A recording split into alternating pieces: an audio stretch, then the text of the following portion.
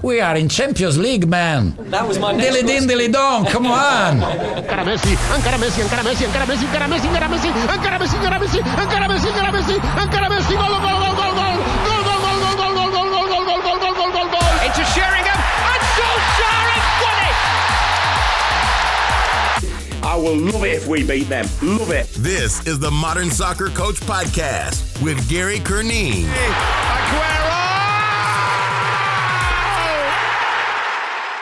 Hello, welcome to the Modern Soccer Coach Podcast. My name is Gary Curneen. Joining me for this episode is Andy Rose.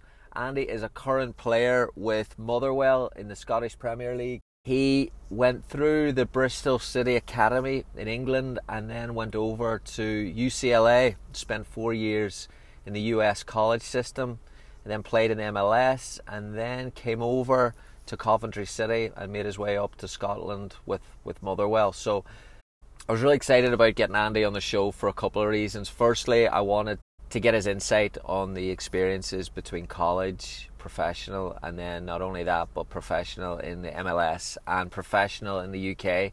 I wanted to hear about coaching and how coaching was delivered in those different environments. I also wanted to hear about his current coaching journey that he's just starting. He's done his UEFA B, so he's on the road there. And then also, he's married to Bob Bradley's daughter, so I wanted to ask him a couple of questions about that and what he has taken from Bob Bradley too. So it's absolutely brilliant. He's doing this on the week of the Cup final, so that tells you everything about Andy's time that he's given up. So I really, really appreciate this. Please, please, please let me know your thoughts for the podcast at Gary Curneen on Twitter, at Gary Curneen on Instagram, Coach Curneen on Facebook, Gary at modernsoccercoach.com if you want to drop an email. Thanks so much for listening. Enjoy. Andy, thanks so much for joining me this morning on the Modern Soccer Coach Podcast. Oh, thanks so much for having me, Gary. I appreciate it. During a time of that academy program, was it still a time of the character building, clean the boots, do all the menial tasks, or had it softened up by the time you got into it?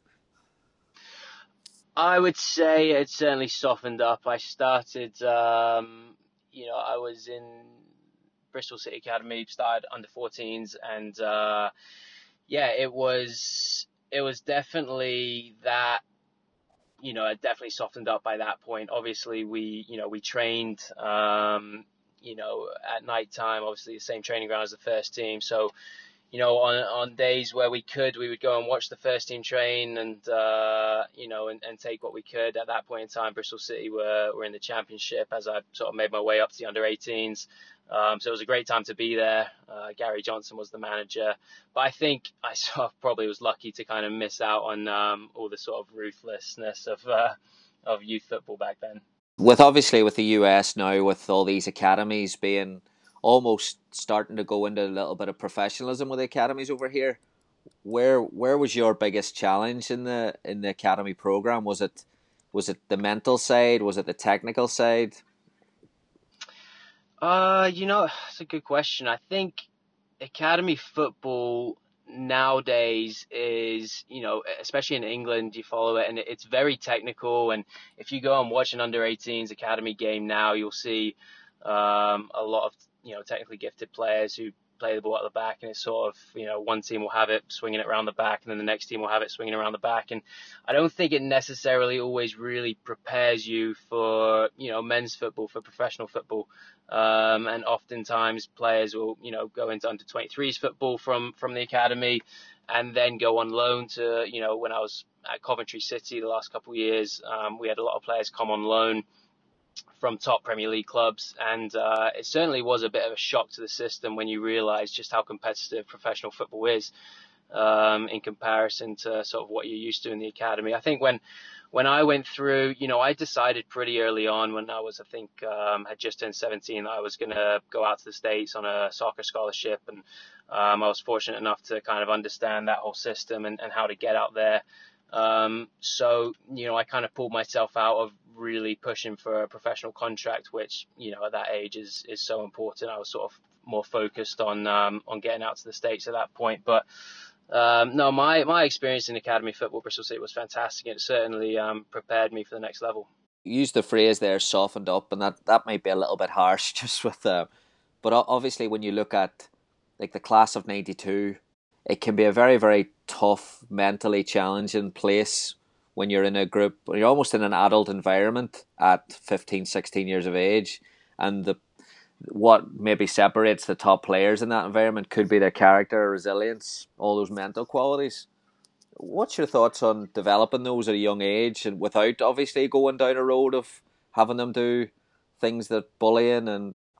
Yeah, no, I think especially from an early on, I think coaching is so important at that, in that sort of age group from 16s to 18s. And it's not, I'm probably at that point in time when I was a kid, I was the captain of my under 16 team, under 18 team, but I was by no means the best player on the team. We had kids playing for, the Welsh under 17s, the English under 17s. At no point was I really called into those sort of camps. I would probably say I was probably middle of the road, but at this point in time, 10 years on, I'm, I think, one of 3 players from my youth team to be playing, professionally. So I think at that age, it's not always, the most talented players that make it through. I think you really have to have a really strong mindset, a great attitude. And there's, at Motherwell now, we've got a couple players who have made the jump in this last season from academy football to the first team, and the 2 in particular who have made the biggest jump and really gained a lot of valuable minutes and been key players for us. The one thing that you would notice about them straight away is not their talent, but just their mindset and their attitude when they step out on the pitch. They're just so competitive, work so hard, and that's really been drilled into them at a young age. So I think mentally more than anything, what I always say to players who are 15, 16 is, look, I wasn't the best player on the team at that point in time, but I've probably made it the furthest out of anybody on my group, and that's just down to mentality and wanting it more than maybe the next guy. I would assume then, as you made the decision to go to America, your education would have been in pretty good standing. Your grades, you still would have been a pretty good student going through that Bristol Academy.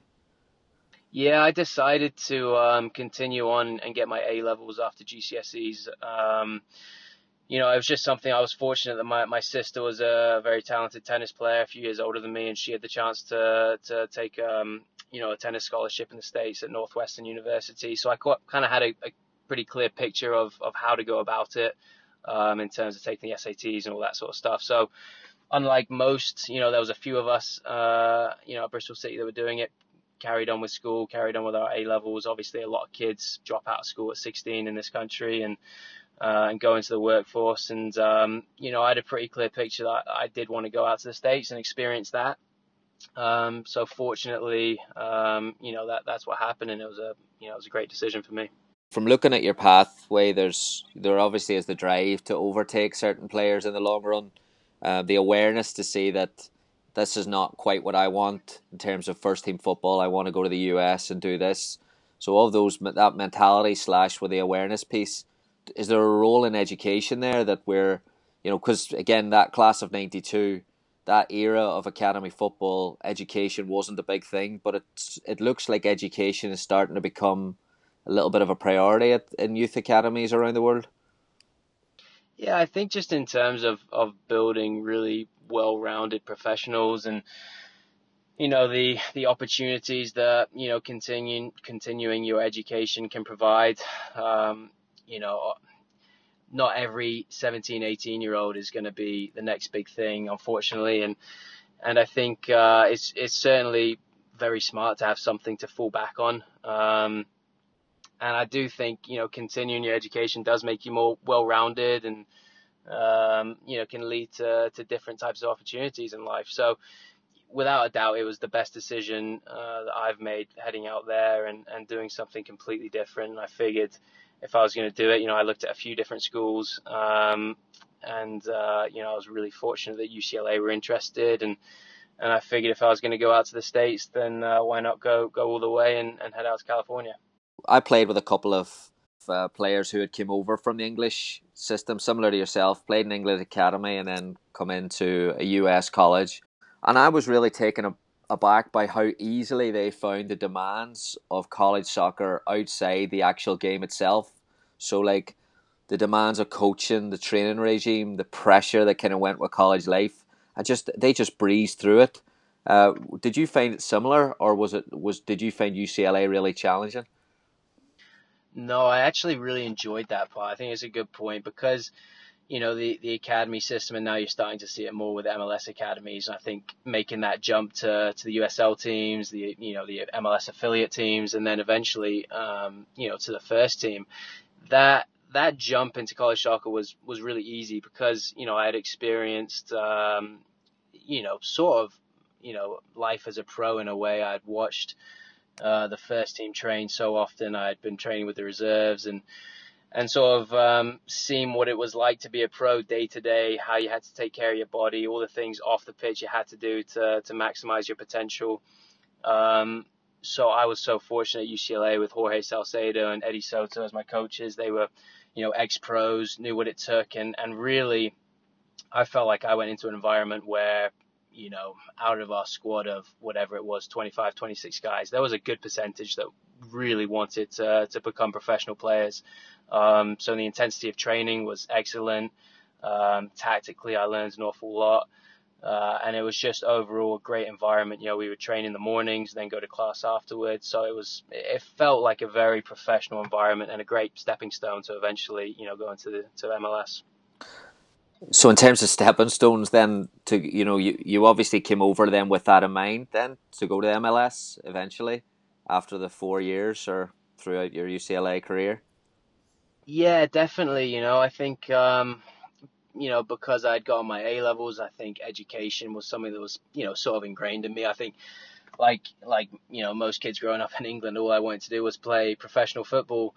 And you know, fortunately, not long before I went out to UCLA, David Beckham had arrived with the Galaxy, and obviously he was a huge hero of mine growing up, and I just kind of wanted to follow in his footsteps really back then, and so going to UCLA and seeing the amount of players that had gone through that program and were playing in the MLS or even playing abroad back in Europe, I always felt like my path would hopefully lead to MLS and back to playing in Europe at some point. That was always the goal going out there. But of course I was able to get a degree as well, which was an added bonus. How frustrating was the college season schedule then to this plan of yours? It must be highly frustrating to come from a year-round development schedule to go from August through to November and then sit and twiddle your thumbs till Christmas, and then so there's a question mark in the spring season what it's all about. Yeah, it's strange, and obviously, you know, you would know better than anybody about, you know, how maybe that can be developed and changed in the future. I don't know quite where the conversation with that is now. It certainly was frustrating because those 3 months are so intense, and going to a school like UCLA where winning is sort of demanded, and you feel like if you don't win, then you're letting the program down, and that pressure was great, and it certainly prepares you for the next level. But then, you know, you have to wait so long for the next season to come around, and the season's short. It's so much fun. In the summers, I played PDL. I went up to Seattle and played for the Seattle Wolves my freshman summer. And then after that, I played for Ventura County Fusion, which was awesome. And to this day, some of my best footballing memories, because it's just fun. You know, you're playing with your friends, and, the pressure's a little different. It's, it's summer league. It's good fun. And so development wise, I was surprised at how many really good players were coming out of college soccer, because, you know, like you said, you're only playing a few months out of the year, and how does it affect you moving forward? And then, you know, your first year as a pro, you know, how do you kind of take that in stride? So I think at some point it should change. Obviously now you're seeing a little bit of a shift, I think, with where players are coming from with the homegrown contracts and the USL affiliates. Play a lot of the better players maybe foregoing college, which I think is a shame, because, in my experience, it was outside of soccer and my career, it was an incredible experience, and one that I certainly wouldn't swap for anything else. You were pretty intentional then about your kind of structuring your summers and getting to the Wolves and getting out those extra games. What did you do during the year? Was there a plan at UCLA, like almost a top-up plan? If you want to play professional, then you're expected to do X, Y, and Z, or did you tend to lead yourself in that there, or how did that work? You know, in the spring season, we would, we would train as much as the NCAA would permit. There were a few opportunities where I was able to go and do some training with the LA Galaxy, which was, half an hour down the road, which was amazing, and certainly helped me feel like I could make that jump to the next level. And as a group of players, we had, especially my junior and senior year, we had a great group of players. Quite a few guys who are playing in the MLS now, Kellen Rowe in New England, Earl Edwards in Orlando, a really talented group of players. And so we would oftentimes drive each other. I was fortunate enough to be the captain of that team. We had a lot of captains practices. And it led to, my senior year, we came close to the national championship. We lost on penalties in the semi-final to UNC, which was a blow, but we had a great season, and I think part of the reason why a lot of us have gone on to have successful careers was because at that point in time, crucial points in time, we really pushed each other. How was that session with the Galaxy? Was Beckham playing? He was my first time out with the Galaxy. He was, and he was just coming back from his Achilles injury, and that was a pretty surreal moment. And since then, I've gone on, been able to, I played against him. I scored my first professional goal for the Sounders against the Galaxy, and he was playing. That was a really cool moment in my life. And obviously, I was playing in the league when, as it is now, so many incredible players, were playing. So to play against some of these guys and test yourself was pretty cool. Talking about playing with and alongside great players, playing alongside Clint Dempsey in Seattle, similar, he went away, did the Europe thing, came back. Could you see what Europe had done to benefit his game, or was there ever a conversation, advice, or insight? I think Clint, an incredible player, first of all, just, his balance, and he's so strong, he's so difficult to get off the ball. He's one of these players that just, can take a game by the scruff of the neck and do it himself, which when you play with a guy like that, you just want to give him the ball as often as possible in dangerous positions. So, my role when he came was literally I would always be keeping an eye out for where he was on the pitch and try to get him the ball. I think his career really took off. Obviously he had an amazing time at Fulham and is a bit of a cult hero there now. Obviously a big move to Tottenham and had multiple teams looking at him. And I think he went back at the right time and obviously had such a great career with the national team. I think at that point in time, where MLS was, it was probably necessary for a player of his talent level to head over to Europe and really test himself at a higher level. Now, looking at the league and the type of players that are being attracted to the MLS, if he's 23, 24, whenever it was he decided to go to Europe, he probably wouldn't have to now, to be honest with you. Similar to your academy jump, from moving from England to UCLA, being an established player at Seattle and then deciding to go to Coventry in England was a pretty big jump as well. What was the motivation behind the decision? Yeah, it was an interesting decision. I'd come to the end of my 4-year deal with Seattle and I'd been offered a new contract. I absolutely loved it there. My sister actually lives there now. There was no real major reason to leave. Everything was brilliant. It's an amazing organization, and it was a really tough decision to leave. I just felt like, my family, my mum and dad actually live not too far from Coventry. So when that option popped up, I thought it'd be a great chance to get back to England, really test myself in a new environment. And I think as a footballer, you do have an opportunity to play in different places. And although Seattle's a fantastic place to live and a great club to play for, and it'd be great to get back there one day, I just felt like, I was 25 at the time, and it would be a cool opportunity to try something new, to see something different. I'd always, since I left England at 18, I'd always felt like it'd be great to to be a professional in England, get a taste for what that was all about. So it was a difficult decision, and a real, one that I learned an awful lot from. So certainly no regrets. Yeah, interesting to hear your insight on the differences between coaching in the MLS and the UK. So not necessarily the quality of coaching, but coaching behaviours. In terms of there's obviously increased pressure in the UK because of what the fans demand every week, I would say, and that would create does that create a more confrontational environment than it does in the MLS? Yeah, I'd certainly say so. My first 6 months at Coventry were fantastic, and we had a great group of players and a great team, and just missed out on promotion to the Championship, which would have been a great step in my career. And then the second year was, it was mind-blowing. We ended up having 4 different managers in one season, just one after the other, new tactics, new philosophies, not the best changing room,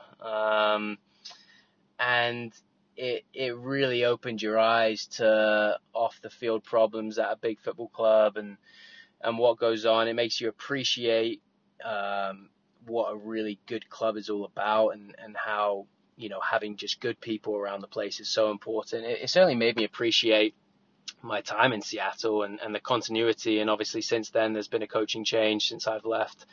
But still the backroom staff is very similar. And they've obviously gone on to have continued success. Whereas, it's just such a shame, I think, in England. Yeah, it's got to be very, very difficult you're talking a manager, 4 managers in a season. Is it just what results? What contributes to the old phrase, losing the dressing room, without being specific on who and what? But, how does a player gauge a manager and say, no, that's not for me? Well, I think first of all, when a new manager comes in, you want to be able to size each other up pretty quickly. You want to see, first of all, if you fit into his style of play. I'm a fairly versatile player, so throughout those changes, I was able to play and kind of get a good sense for what each one wanted.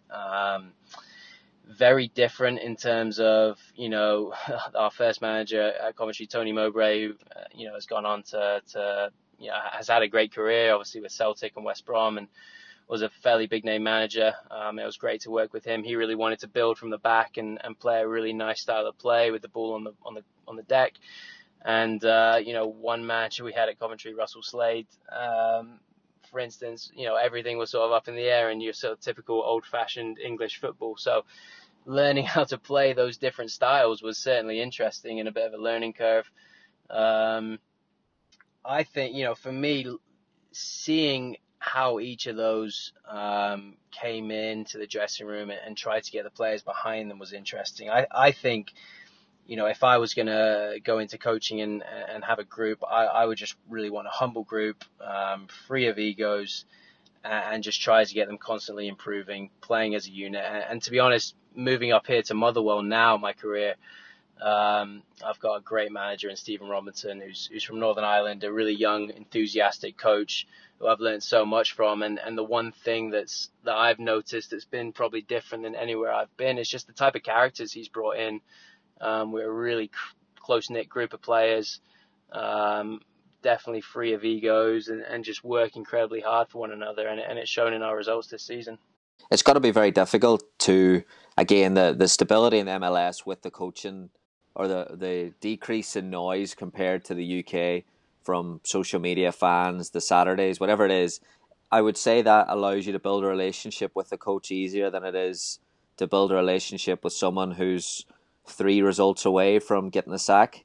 Yeah, I'd say so. I had, for 4 years, I had Ziggy Schmidt as my head coach in Seattle, and we had a great relationship, and to this day, keep in touch. I think different type of pressure for sure. I do think the MLS, probably unfortunately might get to that point, especially with the bigger franchises, and as the league continues to grow, and the crowds expectations go up. It's very difficult in that market to sustain, so much success. And obviously you've seen it with probably Toronto have been, the top tier club in the last few years. And if you watch the way they play, their style has stayed the same, and they've had so much success the last probably 2.5, 3 years. And now you're starting to see a little bit of a dip. In that situation in England, would the manager be under a ton of pressure? Probably. You see, even now, with Chelsea's success lately, and all of a sudden Conte's under so much pressure. There's definitely a change, and I hope MLS doesn't go down that route, because I do think when you find a good coach, and there's so many great young coaches in MLS right now, giving them time to really instill something. For instance, you see in Columbus with Greg Berhalter or Jesse Marsch in New York Red Bulls, and you can see a real defined style of play. You can see a real identity forming in the club, and that takes time. That takes a lot of effort and time, and obviously those guys have done a great job. Yeah, I find it really fascinating how in MLS, and maybe it's a US sports behavior from coaches or from fans, that if results aren't going well, people just don't go to the games. Whereas in the UK, people go to give the coach and players abuse. It's just, so what would you rather have? Yeah. No, I think one thing I've learned over in the UK is the incredible passion of the fans. And I mean, if the team doesn't play well, you'll know it. You'll hear about it, which probably isn't always the case in MLS in all the markets. In some markets, I think it certainly is there. But over here, you'll know it. I mean, the fans have a real sort of educated view, because they've, a lot of these people have been going to games their entire lives every week.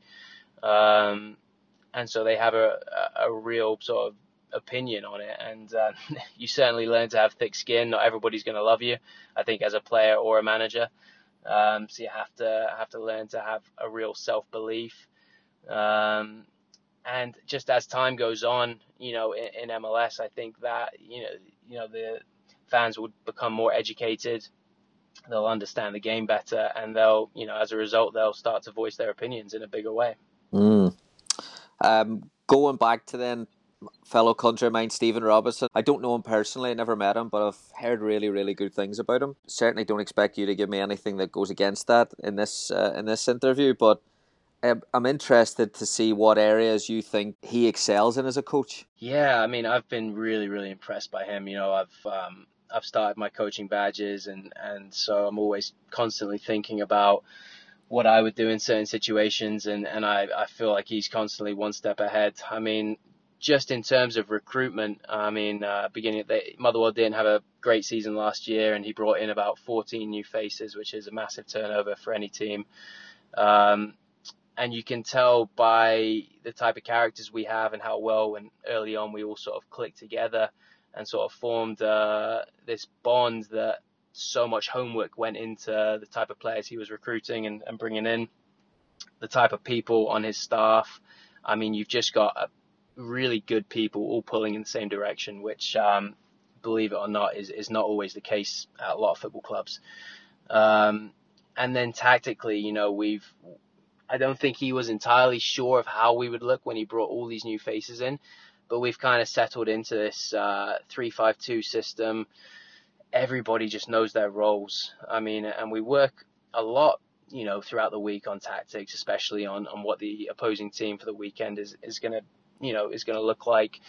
But what I've been so impressed with us and with him is how seamlessly we can switch into a 4-4-2 with a diamond, or a 4-3-3. And different players, everybody just knows their role so well. And not only that, but the guy next to them, they know his role. And training is incredibly intense. It's by far the most intense training regime I've been a part of. It's enjoyable. You go to work every day and you look forward to it, which again isn't always the case with certain managers. It can sometimes be a bit of a drag. You do the same sort of drills every day. With him, it's different type of stuff. It's testing your brain each week. And his enthusiasm for the game is fantastic. I mean, we today, obviously Monday leading up to a cup final against Celtic, where without a doubt we'll be the underdogs. I mean, his meeting today, it was brief. It was, only about 6-7 minutes. But coming out of that meeting, everybody was just so fired up already for this game, and it's only Monday. So no, he's got an incredibly bright future, that's for sure. Two Northern Ireland men going at it on Saturday. Brendan Rodgers. Yeah, of course. Obviously, Brendan Rodgers, also a fantastic coach in his own right, and has had another incredible season there.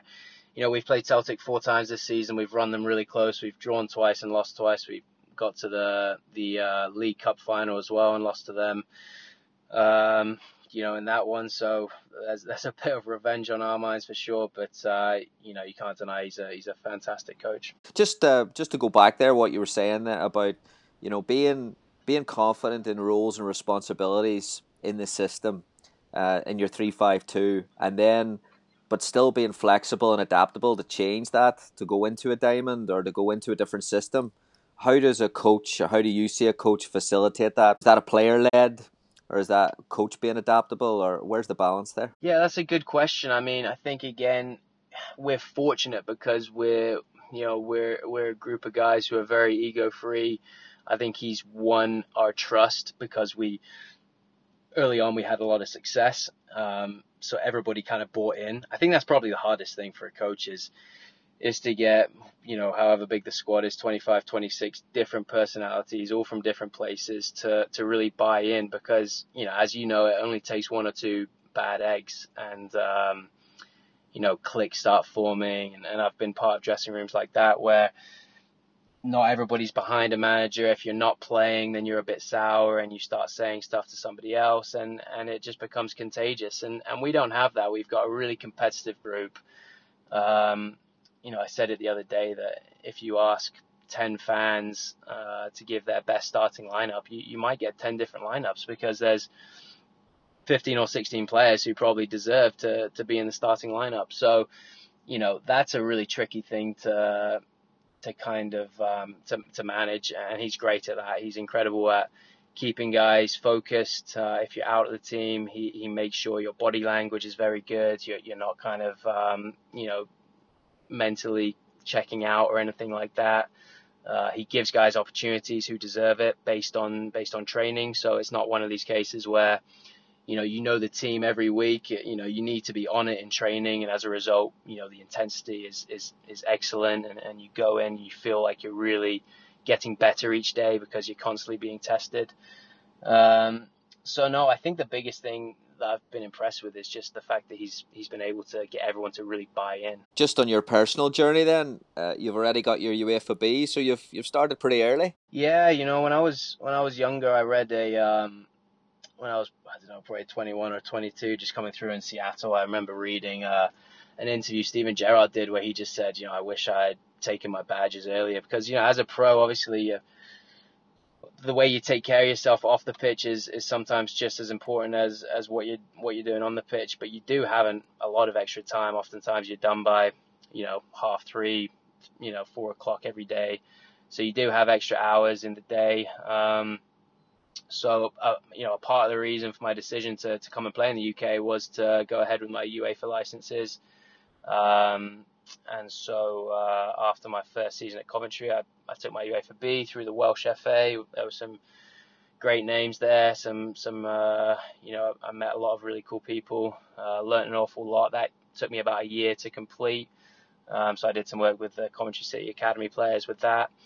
And then in a couple of weeks here, I'll be starting my UEFA A license again with the Welsh FA. So I'll be going down to Cardiff and spending a week down there, and then it'll be an additional week next summer to finish that. So it's something I'm really excited about doing. I've heard really good things about the Welsh FA. Seems to be that the names they're getting there, Pep and Linders and Thierry Henry, it seems to be a really exciting place to do your badges. Yeah, I was so impressed with the course. It's just very open-minded. I've heard different things about different federations and their licenses, and a lot of things I think are very textbook.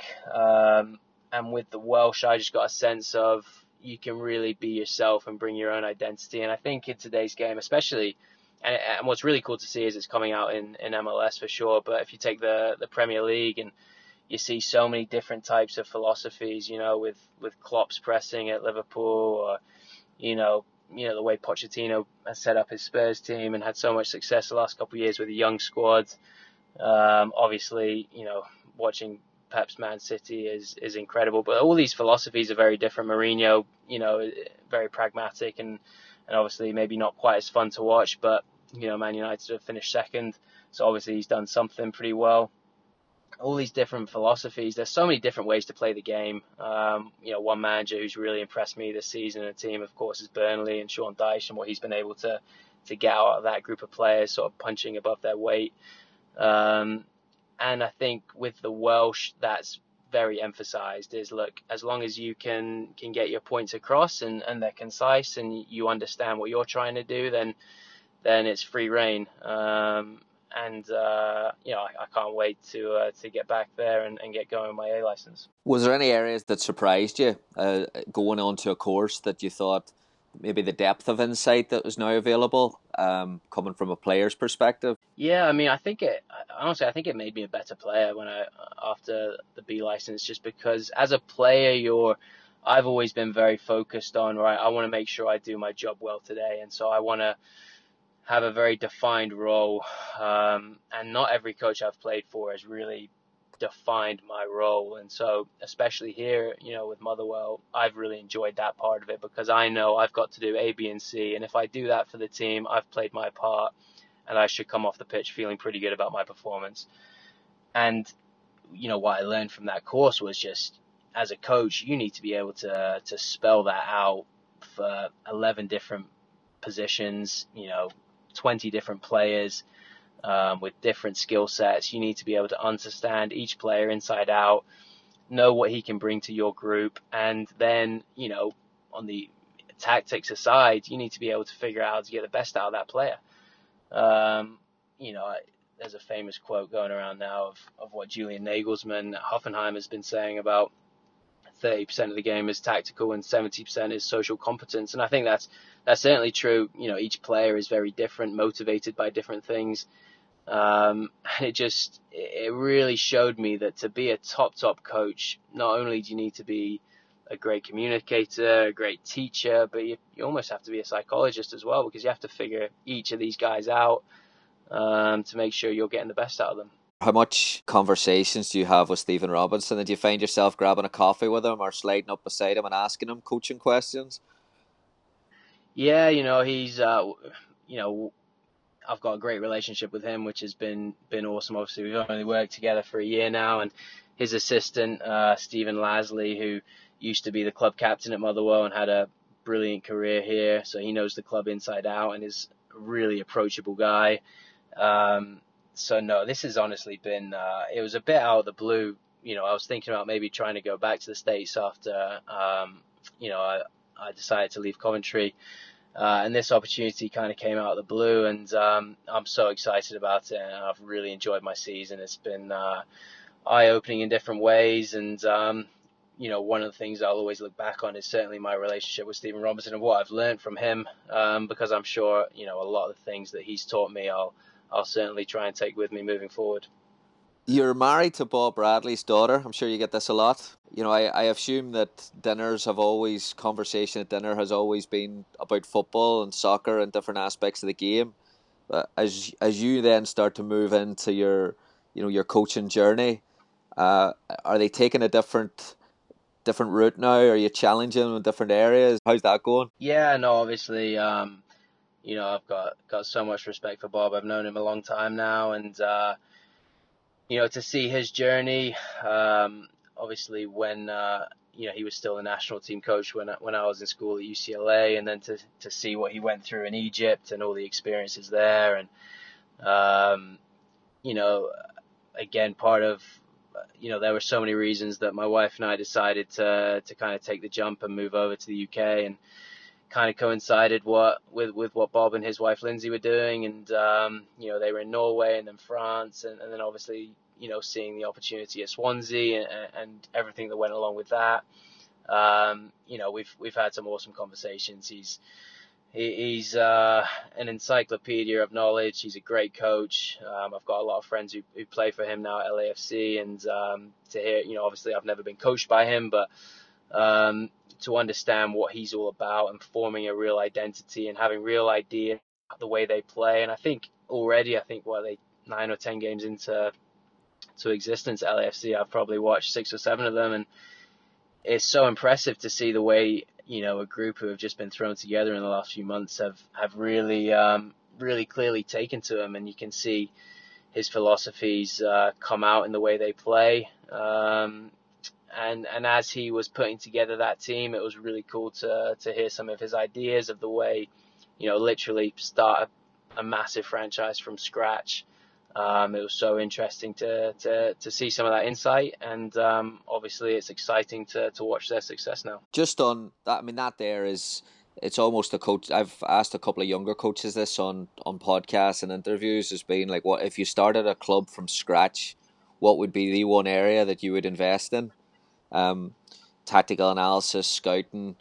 In terms of your perspective, where would you look to put the most investment of finances or time into? Wow, that's a tough question. I'll probably have a better answer for you after this A-license course, to be honest with you. I think if you're starting a team from scratch, I think first of all you certainly need some leaders in the changing room. So in Bob's case, I think he was quick to, obviously Carlos Vela, incredibly talented player, and was clearly going to be a leader on that team. And then such an important signing, in my opinion, for that team was Lawrence Iman at the back. For me, I think building a strong spine with really good guys who are going to buy in, who are going to be great leaders, who have good experience, and are going to be easy to follow and are going to buy into your philosophies, and you're going to get on well. I think finding those guys is the most important sort of first ingredient. And then obviously everything else is kind of based off that, of how you want to play. Certainly, having a great analyst. We've got an incredible analyst here at Motherwell who just works his socks off and is working deep into the night, and all of our meetings are just so impressive and so concise.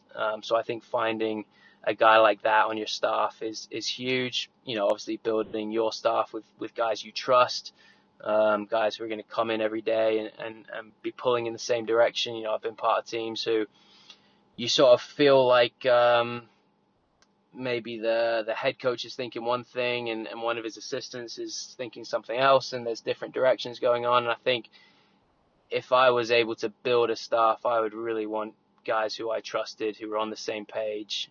We had a single message, the players could really get behind. It seems that the big danger in MLS in terms of getting a big-time player is that character element, is that you could get someone in England because someone comes over and is a great professional, like the Beckhams or the Lampards, or you could get someone who's just coming over for the money. And I suppose that type of recruitment can exist at any level. Like Motherwell could sign someone who's just coming for the wages. So it exists probably at every level of professional football. What questions would you ask if you're doing that recruitment about that player to people around them, just to find information? How would you gauge whether that player has a strong character or not? I would really want to find ways to speak to different people, at clubs that he's been at, on the staff, guys like the kit men. I think you can learn an awful lot from guys who are in and out of the changing room every day. Different players he's played with. What's his body language like? How, is he vocal? Is he, is he good to everyone? Is he smart? Does he enjoy himself at training every day? And the biggest thing for me is just, enthusiasm. Is he enthusiastic? Does he want to train? Does he want to get better? Especially with young players. That's the biggest thing. You see so many talented footballers come through and just, especially in this day and age with all the money going on, especially in England, and so many of them just fall by the wayside. I mean, I grew up playing against so many top players. One of the best players I think I probably played against when I was 17 was Jack Rodwell at Everton. I thought he was a future England captain at that point. I played against him in central midfield, and he was incredible, and obviously he got his big money move to Man City, and since then he's, the wheels have really fallen off, and I don't know him personally, so I can't say that's a character trait or anything like that. But you do wonder really why some guys make it and some guys don't. If I had a group of young players and I was asking them to focus on, different guys and, have role models, one player at the moment who's obviously really in the public eye is Mohamed Salah. But just if you read about him and you read what people say about him, he's just the most humble guy, so enthusiastic about the game, great with his teammates, and that's the kind of guy you want, somebody who's going to come in every day and have a positive influence on the changing room. 2 years ago, I went to Leicester City Sports Science Day. Absolutely, bro. It was all about recruitment, tactical analysis, a little bit of fitness work in there as well. People just giving 30-minute presentations, and the work that was done on Leicester on sports science and recruitment just blew me away. But I found myself sitting. I sat in the wrong. I wasn't supposed to. Sat down without looking at the seat, and it was a Leicester City staff seat, and I couldn't get up and leave. So Craig Shakespeare sat down beside me, who was Ranieri's assistant. And I thought, wow, what an opportunity I've got here and it was right after they won the league, or were just about to win the league. Yeah. And I thought, I've got to ask him. So we'd done this presentation on recruiting and all this, all the science and the technology of recruiting. And then they had a break, and I said, Craig, can I ask you a question? What is it about your team that's kind of catapulted you to this level this year? And he just said, simple, good people. And I thought, right, in what way? And he's like, just good characters. And it's funny how that seems to be a common theme of what you're saying there. But whenever we're talking about recruitment, do we put enough emphasis on finding out whether they're good hard workers, humility? Is that being lost whenever we're looking at almost the glamour of the game in terms of technology and tactics, that good people make good teams? Yeah, I couldn't agree more. I mean, of course there's... of course, if you're going to be one of the best teams in the world, you need some of the best players in the world. And some of the most talented players in the world are not always going to be the most selfless people. So there's certainly players you would make room for in your squad. But I think on the whole, I think you need to know what the guy's all about. Because if you're investing money into somebody, it's so important to really understand his character, what he's all about, what he's bringing every day. Because like I said before, all you need is one or two sort of, bad apples, and all of a sudden things can really spread. So if I was looking at a player and I had the choice between a really talented player or a really hard worker, and the gap in talent wasn't huge, but it's clear one player was a little bit better, I'd probably take the hard worker, because I know what he's going to bring every day. If he's not starting, if he's coming off the bench, I know his attitude's going to be spot on, and at the end of the day, you're looking for guys you can count on, and that's always been something throughout my career. I've not always been the best player on my team by any means, but I've always wanted to be somebody that a coach can count on in tough games, in big moments. He can look at me and feel like, he's going to give me everything he has today.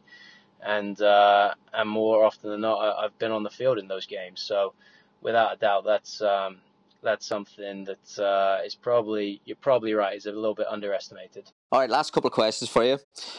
What advice would you give to the thousands of college soccer players who say that they want to play at the next level after they finish their college careers? I think you just need to, you're right, there's thousands, and getting into the MLS is just getting harder and harder. We talked briefly about the type of DPs that are being attracted, and all of a sudden now, with Atlanta's model, with LAFC's model, younger DPs are now, starting to come to the league. Incredibly talented players, oftentimes from sort of South America coming to the league. And so it is getting tougher for, 19, 20, 21-year-olds, American kids to break through. A good bit of advice I had when I was at the Combine, the MLS Combine and kind of getting ready to be drafted and having no idea where I was going was just that when you got into a camp, be a young player that the older guys, the more experienced guys really want on their, 5-a-side team, 6-a-side team, whatever drill you're doing that day, be a guy that those, experienced pros want on your team. There's always, to this day, when we're playing a small-sided 6v6 at training and a couple of the under-20s are training up with us, with the first team here, there are young guys, and think, I want him on my team. That's probably the best piece of advice I got and I would want to pass on. Okay, Scottish Cup final coming up on Saturday, big one. Without asking you, about your personal preparation or the team's tactical side, can you give us a layout of what the week is structured for in terms of training and meetings? What's the load like for the week leading up to a big game like that? Yeah, sure. I mean, we had a game on Saturday, so we had our last league game was on Saturday, so we had a day off on Sunday. We were in this afternoon for training, so we had all day Sunday and Monday morning to rest. We had a brief meeting just to kind of go through a few things we've done well against Celtic throughout this season in our games against them. To just make sure everyone believed in what we were going to try and do this weekend. The guys who played on Saturday didn't do a whole lot today. The guys who didn't had a really sharp, tough session, probably just over an hour. A little bit of a passing drill, some possession into a small-sided game. It was short and sharp, a really good blow, not too many breaks.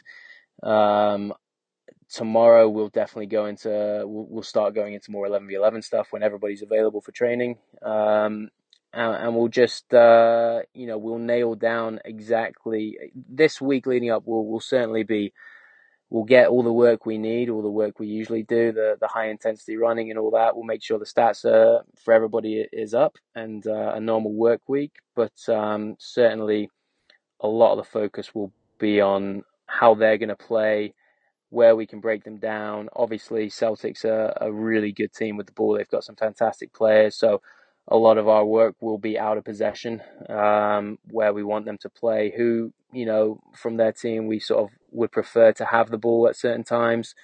A lot of what we'll try and do, I'm sure we'll try and make them go outside and not through us. So that'll really be the focus for the week. And the last two most difficult questions: best player played with? Best player played with is an easy one. Obafemi Martins for sure. I think it's probably a shame. I mean, he obviously has had an incredible career, but I think he probably could have done more when he was in the Premier League. But with us, he was a great guy in Seattle. Even on days, regen days after games where, it'd be a lighter session, he would always want to join in with the reserves and play. Great worker, great attitude. Really just sort of a lovable guy, great in the changing room. And the type of guy who, kind of like Clint, you could give him the ball and you knew something was going to happen. You could go onto the pitch. Even if after 70 minutes, you didn't feel like the team was having a great day, you knew that he'd find a way to put the ball in the back of the net. So he was great. And best player played against? Best player played against? The big names, the two I would say are Thierry Henry. In my rookie year in Seattle, played against the Red Bulls. It was right after we played against them twice, and we had just won the Open Cup in Philadelphia midweek, and then we played them on the Saturday, and he really gave us the runaround that day. He was fantastic. Obviously, growing up in England and seeing him in his prime with the Invincibles, and being a Man U fan and kind of always just watching in awe of what he used to do to Manchester United. He was absolutely fantastic. So to be on the same pitch with him was great. And then the other one would have to be Kaká. I only actually played against him once, and we beat them quite convincingly. But he was individually just outstanding. And again, one of those players that you're on the field with, and you're just thinking about all the times you've watched him play and all the magical moments he's brought the game. So yeah, those would probably be the top two. Henry and Kaka, pretty decent combination there. What Henry is a little bit of a different player then with Henry, because his pace was blistering in his early stages of career. Was he a little bit less mobile in MLS, or what was the problems he caused you? He was just so intelligent. You could tell he had played under a manager like Arsene Wenger and a manager like Pep Guardiola. Just so intelligent in his spacing, the timing of his runs, where he would find the ball. Oftentimes, thinking back to that Arsenal time, he would drift out to the left and kind of drop in and be able to just glide past players and whip a ball with his right foot. He had so many of those incredible back post finishes. I would say his role slightly changed, but he was just so comfortable getting on the ball absolutely anywhere, and so strong and so balanced. It was so difficult to get the ball off of him. So no, he certainly played a massive role in getting MLS to where it is today. Brilliant. Andy, thank you so much for your insight and your time, especially in a cup final week. I wish you all the best on Saturday. We'll be looking out for it, and hopefully we'll get you on again soon as the coaching journey develops. Awesome. Yeah, no, I really enjoyed that. Thanks so much, Gary. Thanks so much to Andy for his time and his insight there. I hope you enjoyed that as much as I did. A couple of takeaways from me.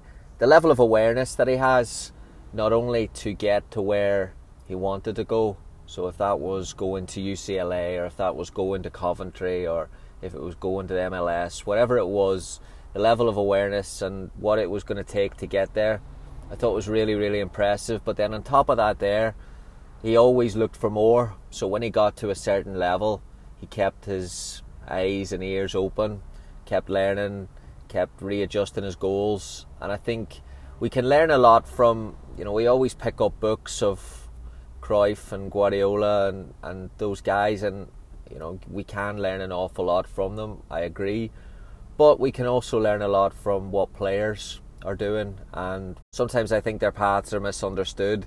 Even as coaches and in coach education, we think the players shouldn't get it easy because they just waltz into a coaching course and get a diploma maybe a little easier than one or two other people. But I think that level of thinking, I don't think does us any favours in the long term, because I think we've got to be aware of the work and the sacrifice and the focus needed to be a top player and to stay at the top. In my discussions with Craig Harrington, I always talk to him at the Red Stars, and he's always saying we're always talking about top players, top coaches, and in terms of their personalities and who's worked with who, and he's pretty adamant that to get to the top and to stay at the top, you have to be a good person. You have to be a good person. You have to be humble. You have to be good to be around, because otherwise you don't survive in locker rooms. You don't survive with coaches. So that's definitely Andy is a great example of that there. So just comes across so well in his sharing his experiences of the game. So really enjoyed that. The other piece then for me was the insight of working with someone like Stephen Robinson, and you're talking about the level of communication and the level of information when Andy's got a cup final now this weekend and a massive game, and you can see even at that level that it's very much about doing what they've always been doing, and there's processes in place to keep everyone on track. So we think of cup finals as a big emotional day, and you can see by that there just a little inside look that it's not all the time, that big games are only maybe big games on TV and big games on the occasion, but for the top coaches and the top players, it's just a case of doing what you've always been doing. So I thought that was really, really interesting. So thanks so much to Andy, that was great, and to give up that time the week of the Scottish Cup final says an awful lot about the type of person that he is. So top class. So thanks again for that, and thank you for listening. I appreciate you supporting all the time. Please, before you go off today, please just give it a little rating on iTunes or whatever platform you're listening. Let me know what you think of it. Always love hearing coaches' feedback, coaches' thoughts, what they enjoyed most. Andy's on Facebook, or Andy's on Twitter, so feel free to reach out, give him a shout, tag him on any posts. And then also, you know, if you have anything for me, Gary Curneen at Twitter, Gary Curneen on Instagram, Coach Curneen on Facebook, and if you want to reach out with an email, Gary@modernsoccercoach.com. Thanks so much for listening. Have a great weekend. Talk soon. Bye. Thank you for listening to the Modern Soccer Coach Podcast. For more coaching topics, sessions, and resources, head on over to Coach Curneen on Facebook or visit the website at www.modernsoccercoach.com.